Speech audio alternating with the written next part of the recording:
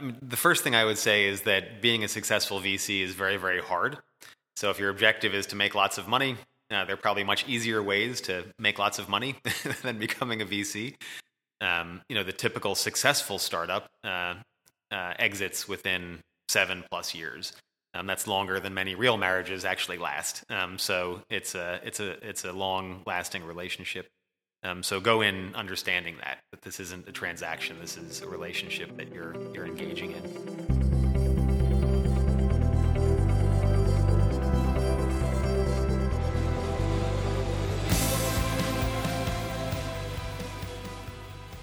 Wise words for those MBAs who are interested in the VC industry. Many MBAs are drawn to the glamour of the VCs by the rush of the deal. But as our guest said, making the deal is only the beginning of a long relationship. You are listening to Changing Careers, a podcast about how MBA careers are changing and how MBAs change their careers. I am Helen Harding-Mayle, standing in for Conrad Chua. Conrad slightly lost his voice after being subjected to flu from his 7-year-old daughter. But on with the show. Today's guest is Per von Zellowitz, an American who did an MBA in the UK. He worked in the wireless and VC industries in Sweden before moving back to New York to start his own companies and become a VC. I should say that since this podcast was recorded, Per has left City Ventures to join PwC. As always, we start with Per introducing himself. My name is Per von Zellowitz, and most of my career has been involved in technology entrepreneurship through various experiences. So my first job out of undergraduate school was with a large insurance company called the Chubb Group in the United States. And it was directly after that I attended The Judge, which was a fantastic experience and really where I first got involved with technology entrepreneurship. So I owe a lot to The Judge from that standpoint. After I graduated from The Judge with my MBA, I moved to Stockholm, Sweden, and worked both with a technology consulting company called Northstream, focused mostly on the wireless domain, but they had also set up a small venture capital fund called Argnor Wireless Ventures, where I first gained some experience in technology investing. So I was fortunate to work with Argnor for about 3 years, investing in early stage mobile and wireless oriented companies, mostly in the Nordic countries. After 10 years living in Stockholm, Sweden, I decided it was time to move back to New York City, which is where I was born and where I'm from originally, and founded 2 software companies after I had moved back to New York. It was really the beginning of the growth of the technology ecosystem in New York City, so it was really an exciting time to start a company. The first one I founded is a company called PlusN, which is in the wireless domain also. It's a telecom infrastructure product that's still going, and touch wood will continue to be successful. And another company called Cowrie, where we built a advertising technology product, which was a programmatic exchange for different digital publishers to trade unsold online inventory with each other. And that company failed, so we shut it down after a couple of years of trying to validate the opportunity. And it was directly after that that I joined Citigroup, working in City Ventures, which is the venture capital and innovation group within Citibank. Per, you've invested a lot in technology startups. What do you look for when when a startup comes to you and pitches to you? The most important characteristic is the team, and I'm sure you've heard this before, and it's nothing unique to what I'm stating. But if you have the right people in a startup or in any company, that's the most important success factor. So it doesn't need to be people who necessarily have a huge amount of experience in a certain domain, although depending on exactly what they're focused on trying to do, what problem they're trying to solve, that can be critical. But it needs to be a group of people who are willing to work very hard, to experiment in the right way around the problem area that they're trying to solve, and be able to navigate in a very agile manner in order to ultimately reach what we call product market fit, which is an early indication that they're onto something successful. So team is number one. Another critical characteristic is really the market opportunity they're going after. So it doesn't need to be a well understood market, but the assumptions that you're setting in place at the outset that you want to validate and you deem to be true need to be such that if they are true, there's a big enough opportunity that this can really turn into an interesting and big business, so that ultimately you're solving a huge amount of problems for the customer and creating a lot of value for the customer. And on the back of that, you should be able to create a lot of value for your own startup. So in my opinion, those are really the two most critical characteristics. On the team side, I mean, are there things that almost like red alarm bell, set off alarm bells for you when you see a team come towards you? Especially if you are the CEO or one of the founders of the startup. Number one is you need to be able to communicate very, very clearly what the problem is that you're trying to solve and what the opportunity is for your company and how you think you're going to be able to solve that. If you can't articulate clearly what your opportunity is and how you're going to pursue that opportunity, it's unlikely you're going to be able to convince investors to support your company. It's unlikely that you'll be able to sell effectively to the customers that you're targeting. So number one is an ability to articulate. So if they're not able to do that, that's bad news. That's a red flag. Another issue can be their inability to attract other smart people to want to work with them. So if you see that they're really struggling to attract other employees, if they're trying to attract co-founders and having a very hard time to do that, that can be a red flag that they simply aren't able to tell the story in the right way, or the story just might not be compelling enough to attract really good people. So again, you need to be able to build a team, and theoretically a world-class team, in order to be successful. So attracting and retaining talent is a critical factor. So those are two red flags. If you can't articulate what your opportunity is, and if you can't attract other good people, there's probably an issue there.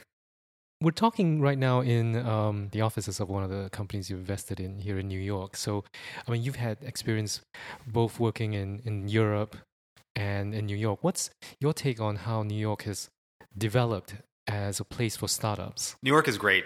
So from the standpoint of the startup ecosystem in New York City, it's developed massively and it's fantastic. When I founded my first startup, Plus N, in New York, in the early 2000s, the ecosystem here was really just developing. So an example is there's a meetup in New York called the Tech Meetup, which at that time was being held in a small restaurant or a small office space. And today, there have been New York Tech Meetups where literally thousands of people attend in an auditorium in NYU, and it's almost like a rock concert. So the ecosystem here has developed substantially, and in my opinion, it's an absolutely excellent place to found a company now. Some of the characteristics that are critical to this ecosystem are New York City has the largest concentration of Fortune 500 companies out of any place in the United States. So there are a lot of potential customers here. There are a lot of companies who have problems, who need those problems solved, and that should be the mission of any startup. In addition to that, the investing ecosystem here has really developed very nicely. So back when I started my first company here, there weren't that many experienced venture investors or angel investors, and now there are numbers of them. So you have people like Fred Wilson at Union Square Ventures, who's very well known, and arguably one of the top VCs in the world, who's based here. And then you have other smaller funds such as Bold Start Ventures, that's carving out a very specific niche in New York and doing great work. In addition to that, you now have some examples of great exits that have taken place in New York. So companies like Flatiron Health, Yext had a fantastic exit, and others. So they've proven that you can build a world-class, high-value company here. And one of the benefits of having exits like that in an ecosystem is it produces a large number of experienced entrepreneurs and also angel investors. So you've heard about the PayPal mafia, and that same effect takes place in places like New York when you have a company like Yext that exits, or Flatiron Health that exits. Per, you've worked in several funds before, VC firms, etc. So if I flip it around from a startup point of view, what's the difference if I were a startup to go between a standalone venture capital firm or a corporate VC? One of the main differences between an independent venture fund, financial investor, and then a corporate venture fund is that they have different objectives to some extent, and they're also governed in a different way. So from an objective standpoint, an independent venture fund simply has the objective of investing in companies that they think can be the world leaders in the specific domain that they're targeting. And they can have almost a pure financial perspective on those companies. We think that these are the best entrepreneurs with the best idea, the best product, and the best ability to execute. So we're going to back that company, and it can be a relatively pure focus. Corporate VCs typically have a dual objective. So one is that they want to invest in companies that generate a financial return, but in addition to that, they typically want to invest in companies that have some strategic interest to their parent corporation. And that's going to be driven primarily by the sector that the parent corp is active in. So, for example, if it's a large bank, they're going to want to invest in companies that somehow are helpful to their clients and customers and also to the bank itself. So they're probably not going to invest in... So that's one issue. The other issue, I would say, is on the governance side, where an independent VC can really make decisions themselves. So there's typically a small partnership, a small group of people who have the independence to make decisions in the way that they want. And that gives them a huge amount of flexibility with regards to how quickly they can invest, the breadth of the types of investments that they can engage with, how they work with their portfolio companies.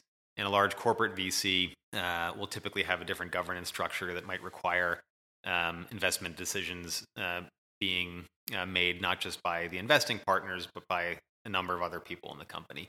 And that can guide those decisions in a different way as well. What's your advice to a startup, who may be blessed with that kind of options of going with an independent VC versus a corporate VC? What kind of startup would go well with, either one of those? Absolutely. So my advice would be be selfish. So think about exactly what your objectives are and what you want out of that investment and that relationship, and then go with the partner that you think will deliver that most effectively. So an example, again, is if you're a startup that really relies on partnerships with large corporations, either them as your customers, as a channel to market, if you need to access a specific asset that they have, whether it's unique data or something along those lines, and that might be something that you can a benefit from working with a corporate VC, which an independent VC might have a more difficult time providing for you. But on the other hand, if you're a startup that doesn't necessarily need access to some of these unique corporate assets, there might be better reasons for you to work with an independent VC. There might be more flexibility with regards to decision making. They might have a network that's more applicable specifically to your startup and the problem that you're trying to solve and the opportunity that you have. So you should try and evaluate basically the set of assets, the value add that you think each of these investors can provide to you, and then be very clear what's going to be most valuable for you and make the decision based on that. I mean, many MBAs want to go to work in the VC industry. I mean, from your experience, what makes for a successful career in VC? The first thing I would say is that being a successful VC is very, very hard. So if your objective is to make lots of money, there are probably much easier ways to make lots of money than becoming a VC. So in the same advice that I would give a startup, be very clear about what your objectives are. Be very clear about why you would want to pursue a career in this sector. And if you do want to pursue a career as a venture investor, position yourself effectively to add value in that domain. And in my opinion, that's the best way to find a job in the venture sector and also be successful. So today, there are a large number of VCs that are out there, and it's critical to be successful to really differentiate exactly what value you provide to your customers, who are the startups, who are the founders of those startups. So figure out what your niche is, figure out what your real value add is. It could be deep domain expertise in a certain area. You could be an expert in AI. You could be an expert in consumer customer acquisition. There could be something that you're truly an expert in. It could be that you have a fantastic understanding and network within a very specific ecosystem. So maybe you're the best networked person in New York City in the tech ecosystem, and you can bring that to both a venture fund, but also to the startups that you're investing in. So figure out really what your unique angle is, and continue to develop that and exploit that to be successful. For an individual, after a VC has already invested money, etc., there's obviously going to be a long period where they have to nurture the companies in that portfolio. What are some of the characteristics that you think are quite crucial for someone, for an individual working in a VC firm who's doing that role? I think it's a couple things. One is exactly to your point. Once you've made an investment, you've made both parties, both the entrepreneurs and also the venture investor, have made a massive commitment. It's like a marriage. So beyond just transferring capital and trying to provide advice and be helpful to that startup, you have a very strong and long-lasting relationship. The typical successful startup exits within 7+ years.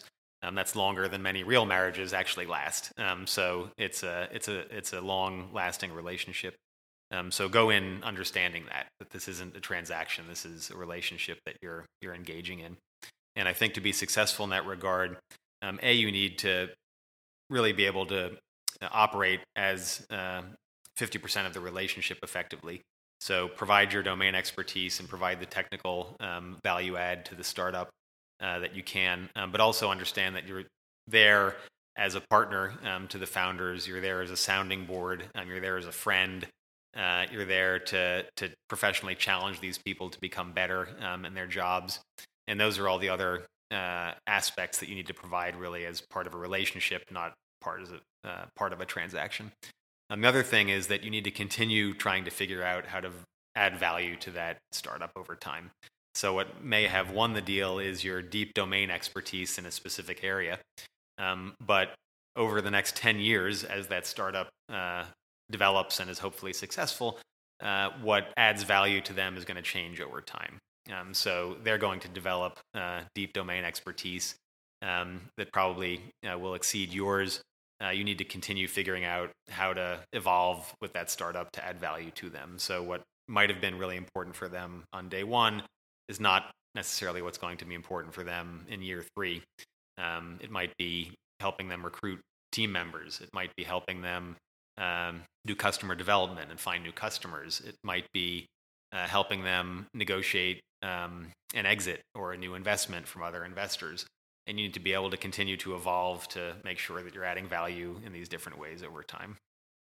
Your perspective, what's interesting or what's exciting for you now when you look at potential investments? What kind of areas really get you going? So one is in the whole data analytics, machine learning, AI domain. So there's obviously a lot going on in that space right now. And to quote Jeff Bezos, it's really day one in that sector. So there's a statistic that I heard recently that 90% of all of the data that's been generated over history has been generated in the last 12 months. And that supply of data continues to increase over time. So there's simply a source, an asset that didn't exist in the way it does today, even 3 years ago, let alone 10 years ago. And people are just learning really what to do with that, how to leverage that, how to create value with that. So there's a huge amount going on in the space. And that won't change. That's only going to accelerate over time. The other sector that I absolutely love, that I've been involved with for a long time, is in the gaming sector in general. And you see success cases like Fortnite, who, if you have kids, I'm sure they're playing that game today, like my kids are. So you can still build massive franchises that create a huge amount of value in a very short period of time in the gaming sector. In addition to that, you have changes such as are taking place in the United States right now, where in the regulated gaming side with online gambling, the regulations are changing substantially. So now sports betting is legal in the United States, where it wasn't even 12 months ago. And that's causing significant opportunities and changes to take place in the regulated gaming sector in the United States. So there'll be a lot of success cases that are generated in the very near term in the United States and that market as well. So those are two areas that I like a lot. I'm trying very hard to keep my 6-year-old daughter, away from Fortnite. So wish me luck. It's a tough battle. Per, lastly, if you can cast your mind back, and this is a couple of years when you finished business school, what is something that you wished you'd learned in business school that you didn't? Yeah, it's a great question. My experience in Cambridge at the Judge was fantastic, so it's hard to say specifically what I missed. But there are two things that I think about when I think about if I could go back and do it all over again today. One, I'll directly answer your question. The other is a little bit of a tangent. But one is I wish I would have taken more finance classes. So most of my focus while I was at the Judge was on strategy and entrepreneurship, which was fantastic. And I took some finance classes. But if you could leave business school with certain tactical skills, such as being able to manage Excel extremely well, that's a very transferable skill almost no matter what career you go into, especially if you want to be an entrepreneur. That just can be a very handy tool to have in your toolkit. The other characteristic that I would say that I wish I would have done, and you might not like me suggesting this to all the students that are there, but I would have worked less hard than I did while I was there. And the reason I say that is that certainly at Cambridge, and I'm sure this is the case at other places, but Cambridge has this opportunity, I think, in a more unique manner than almost any other university in the world, is the breadth of experiences that you can have in the short time that you're there is absolutely incredible. So both at the business school and also in the broader university, there's so much that you can be exposed to, which can generate a great experience. You can learn a ton from it and might lead to really fantastic opportunities in the future. So you can sit in your dorm room and keep your head down and work very hard, which you certainly should do. But you should also make sure that you take the time to open your eyes up and experience the breadth of opportunities in one way. I always tell people they really should work extra harder than they've ever done, whether it's academics on the career search, but most importantly, actually immersing themselves in the kind of opportunities in business school. So meeting their fellow students, understanding what they do, and forging that kind of friendships, which hopefully should last them a lifetime. Exactly. So that's probably a better way of putting it. You should work very hard, but work very hard at experiencing the breadth of opportunities that you have there. That was Per von Zellowitz on his career journeys and his advice for current MBA students. If you are thinking of going to the VC industry, think a lot about what Per said in terms of how you have to develop a niche for yourself. But you also have to keep growing personally as your startups grow. That's a very sound piece of advice for anyone, really. I want to let you know that this podcast is also available on Spotify. You can subscribe to this show on Apple Podcasts. If you can, leave a rating and review. It helps others discover this show. And if you have a smart speaker, you can ask Alexa or Siri or Google Home to play this podcast. Till next time, this is Helen Harding-Mail, standing in for Conrad Chua on Changing Careers.